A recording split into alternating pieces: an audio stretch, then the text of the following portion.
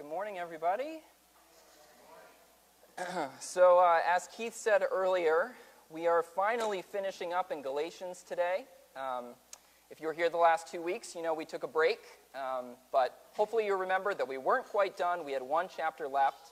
So if you want to follow along in your own Bible, you can start making your way to Galatians chapter 6.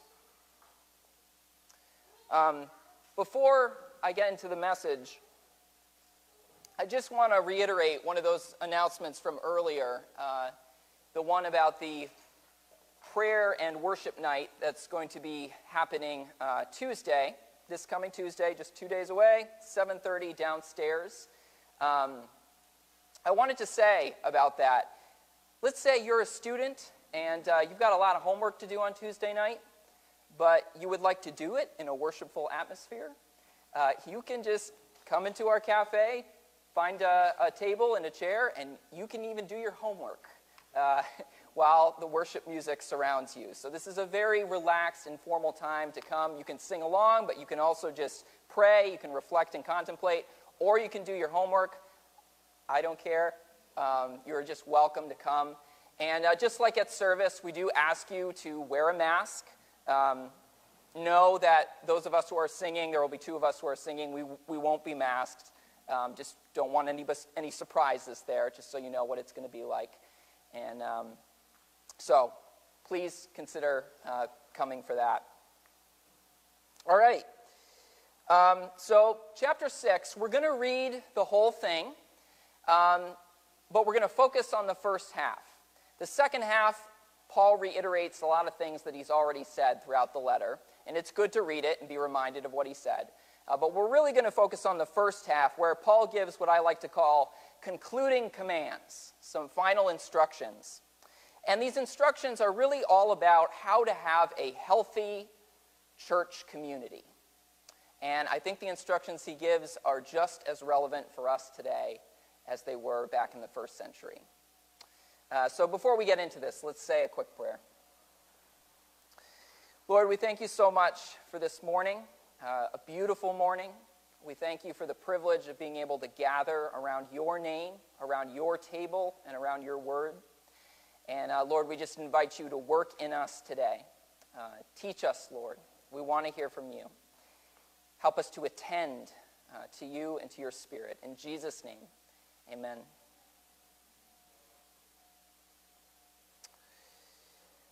Brothers and sisters, if someone is caught in a sin, you who live by the Spirit should restore that person gently. But watch yourselves, or you also may be tempted.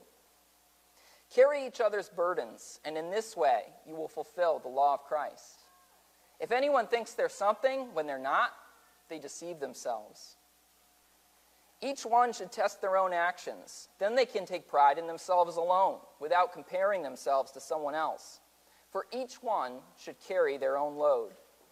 Nevertheless, the one who receives instruction in the word should share all good things with their instructor. Do not be deceived. God cannot be mocked. A man reaps what he sows. Whoever sows to please the flesh, from the flesh will reap destruction. Whoever sows to please the Spirit, from the Spirit will reap eternal life. Let us not become weary in doing good, for at the proper time we will reap a harvest if we do not give up. Therefore, as we have opportunity, let us do good to all people, especially to those who belong to the family of believers. See what large letters I use as I write to you with my own hand. Those who want to impress people by means of the flesh are trying to compel you to be circumcised. The only reason they do this is to avoid being persecuted for the cross of Christ. Not even those who are circumcised keep the law, yet they want you to be circumcised that they may boast about your circumcision in the flesh. May I never boast except in the cross of our Lord Jesus Christ, through which the world has been crucified to me and I to the world. Neither circumcision nor uncircumcision means anything. What counts is the new creation. Peace and mercy to all who follow this rule, to the Israel of God. From now on, let no one cause me trouble, for I bear on my body the marks of Jesus. The grace of our Lord Jesus Christ be with your spirit. Brothers and sisters, amen. if there's one thing that I hope has been clear throughout this entire series, it's that the Galatian church was a mess, right? It was a disaster. False teaching was rampant, right? Paul goes so far as to say that they have abandoned the essence of the gospel message. And the basic command of love your neighbor as yourself was being woefully neglected. Paul says that instead of loving one another, he describes them as biting and devouring each other. So the Galatian church was riddled with pride and envy and jealousy and selfish ambition and all of the resulting factions and divisions. And yet, this is what I want us to notice, Paul still considered the Galatian church something worth fighting for. Something worth reforming, right? Now, his letter is certainly critical. He expresses shock and disappointment over the direction that the church has gone in. But, he never says, this church thing, it's just such a waste of time, right? I think we need to give up on this whole idea of gathering around the Word and the Lord's table. Just disband and do your own thing. It's just not working. Right? Paul never says that.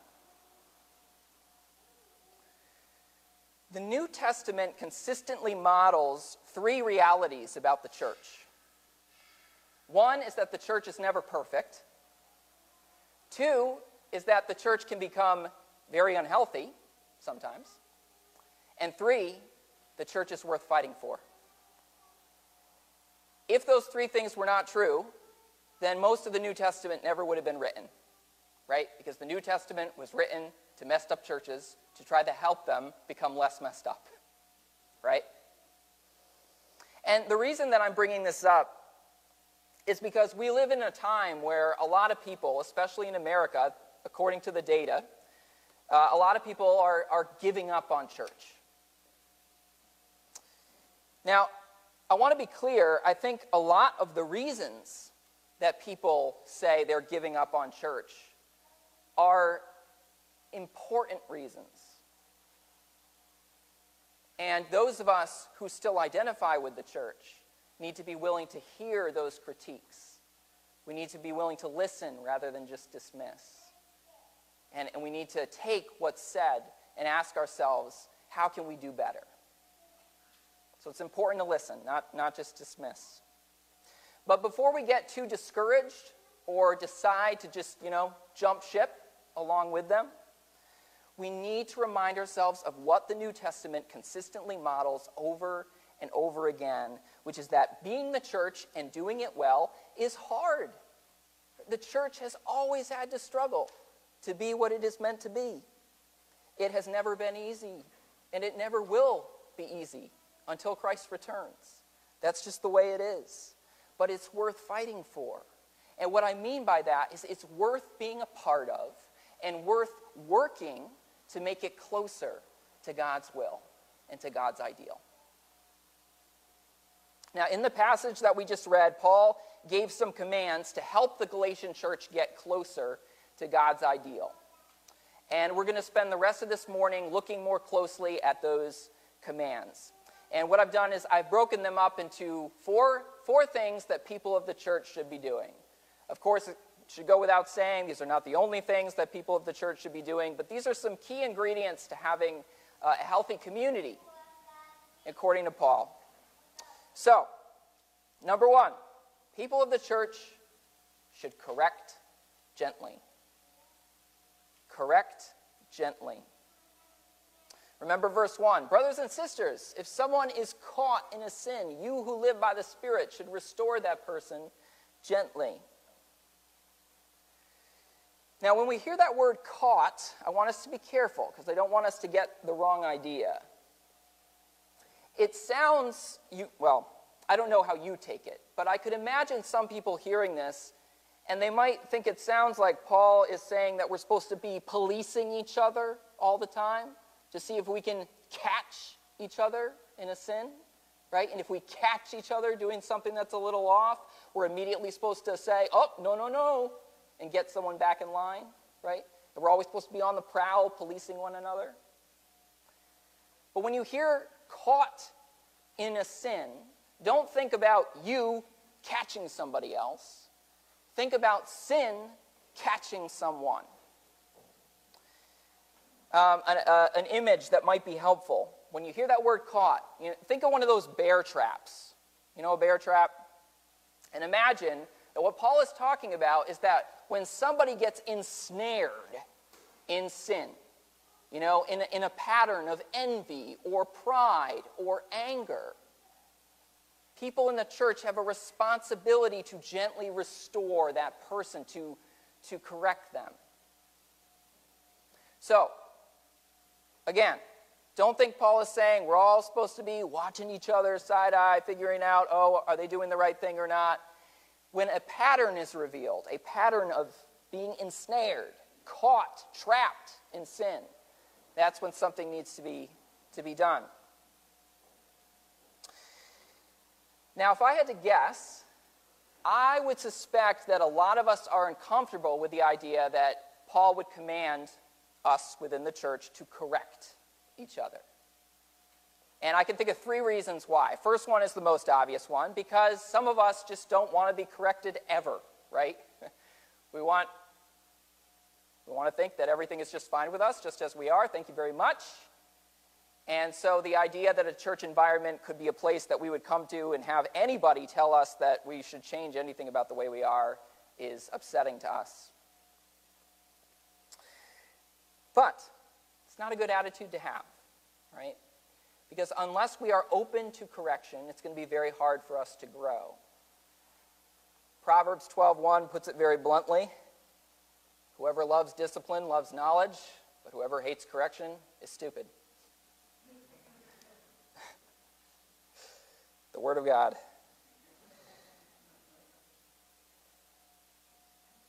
We all need correction sometimes. And sometimes we can't really see ourselves until we have somebody else functioning like a mirror for us, right? You can't see what you look like unless you look into a mirror, right? And similarly, we need other people to reflect back to us what we're like, which means we need to be open to correction. A second reason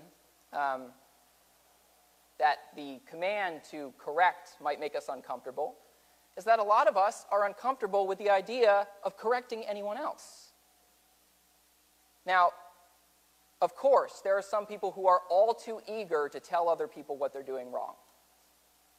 That's a problem. But I think there's probably just as many people who are uncomfortable with telling anybody else, I think you might need to work on this. Because we all like to be liked, right? And so we're worried that if we tell somebody something they are not going to want to hear, that they might stop liking us. Right? It's the same reason that in a group, if you're with somebody and they've got something in your teeth, most people don't want to be the one to say, you've got something in your teeth, right? Why is that so uncomfortable to be the one who says that? Right? It's because we fear that in leading them to become aware of this embarrassing thing, that they might not like us as much. So that's the second reason that command might make us uncomfortable. And then finally, the third reason, and I think this is the best one, is because a lot can go wrong when people correct each other. Right? Sometimes people try to correct each other when correction isn't even necessary. And sometimes correction is necessary, but people correct in a way that does more harm than good, right? Now, Paul is so clear here that when correction is given, there are several things that are necessary in order for it to be good correction. First one is that it should be Spirit-led. It should be Spirit-led. What that means is that it should be the kind of correction that flows out of somebody who is living life in the Spirit. You might remember that a couple weeks ago we talked about how Paul recognizes 3 ways that we can be going through life, 3 modes of consciousness: life under the law, life in the flesh, and life in the Spirit. Now, life under the law is the kind of mindset where you're constantly focused on rules and do's and don'ts, and that's what you're thinking about all the time. And when you're living life under the law, that frame of mind usually either leads to self-hatred, oh, what a failure I am, or to self-righteousness, what a failure all of you are, right? Life in the flesh is the frame of mind where we just kind of let whatever we want in the moment dictate what we do. Desire is king. That's life in the flesh. But life in the Spirit is life that is led by love, by the desire to love God and love our neighbor, to bless God and bless our neighbor. So the person who offers correction should be someone who is living in the Spirit. That's essential.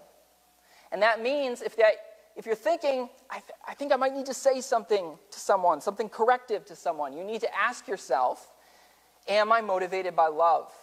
Is that really what's underneath my desire to correct?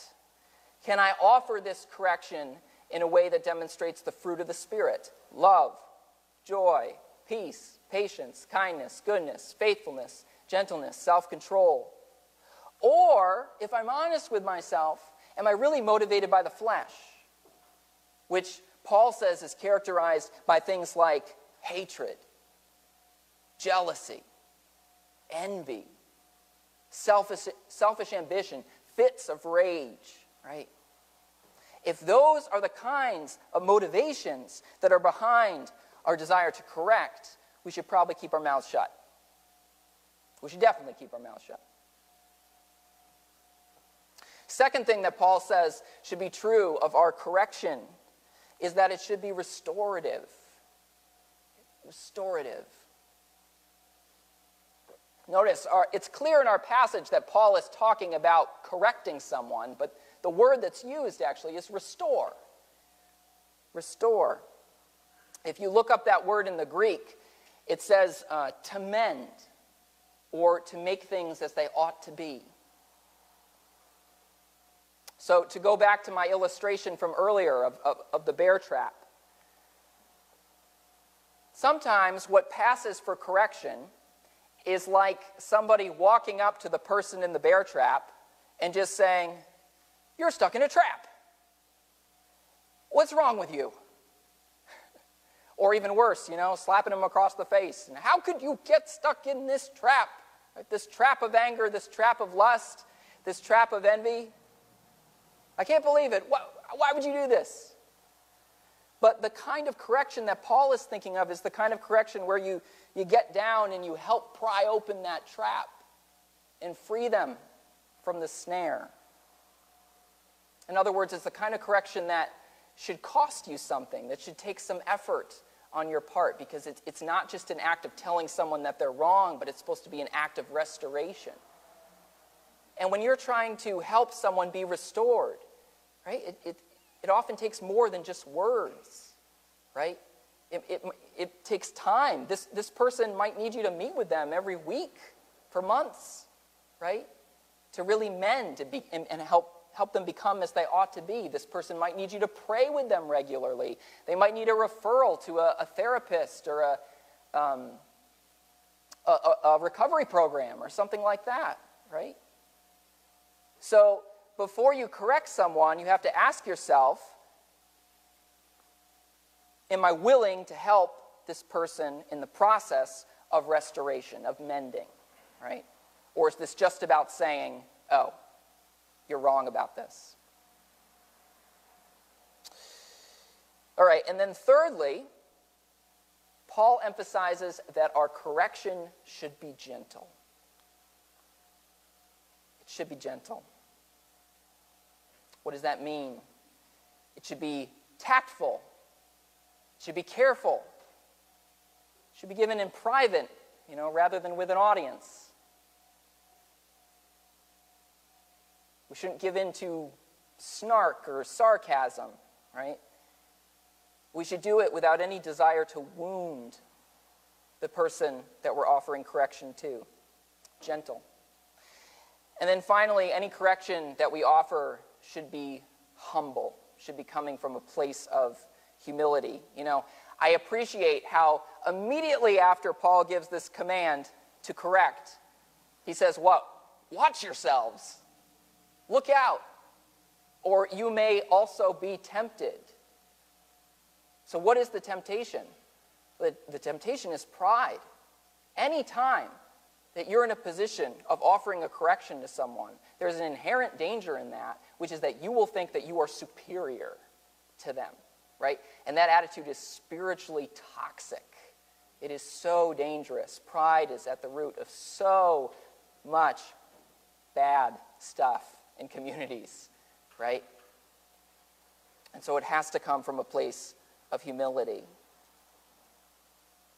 The way Paul tells us to look out for this attitude, he says, if anyone thinks they are something when they are not, they deceive themselves.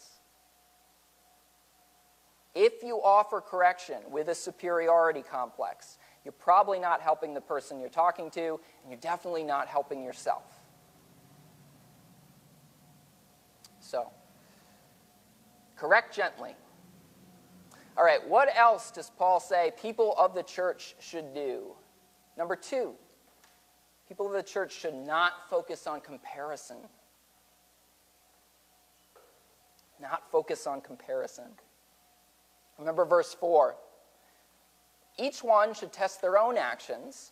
Then they can take pride in themselves alone without comparing themselves to someone else. For each one should carry their own load. Now, this is a little confusing because it sounds a bit like Paul is contradicting what he just said, right? Because just a little while earlier, he said, carry each other's burdens. And now he's saying that you should carry your own load. So, what's the deal here? Well, this is not a contradiction because Paul is talking about two different things. Okay? When he talks about carrying each other's burdens, he's talking about helping one another to get out of those traps, those snares of sin. But when he talks about carrying our own load, he's talking about something else. He's talking about each one of us recognizing that we have a unique calling from God, a unique role to play, unique circumstances, and we are responsible before God for how we handle those unique circumstances and roles, okay? And he's bringing this up because, if we operate according to comparison, we end up doing things like saying, well, I don't really have a problem with anger. And the way I know that is because I know Joe. And oh boy, Joe's got a problem with anger. I mean, did you hear about what he did last week? That person needs to carry their own load. See, that's what Paul is talking about there, right? Rather than focusing on other people and their problems.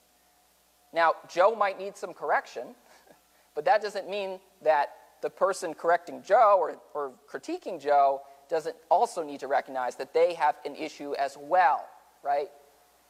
And comparison shouldn't be how we dictate what we need to address in our own lives. When we evaluate our lives by comparing ourselves to others, we're not focused on what God's will is for us, right? Instead, we're focused on what everybody else is doing. And whether or not we're doing it as well as them or worse than them, whether we're doing it faster than them or slower than them. For example, if you're thinking about getting married, you should not determine whether or not that's a good idea by asking, well, are most people my age married? What's the average? Let me Google that, figure it out, right? As if averages indicate God's will for our lives. Each of us needs to recognize I'm a unique individual with unique circumstances. No two life stories are the same, and that's a good thing. So I have to carry my own load. And, not worry too much about how that load compares to everybody else's. Any church where people get too focused on comparing themselves to one another is in trouble. It's going to have a tough time. Because that is going to be a community that both has a lot of self-righteousness and a lot of envy. It's going to have a lot of self-righteousness because there will be people who compare themselves and think that they're better than everybody else. And it's going to have a lot of envy because there will be people who compare themselves and wish that they had the circumstances that other people have and then resent them for it. So comparison just doesn't lead to anything good. So do not fall into the comparison trap. Carry your own load and then take healthy pride in doing the best that you can with the unique circumstances and abilities that God has given you. Okay? All right.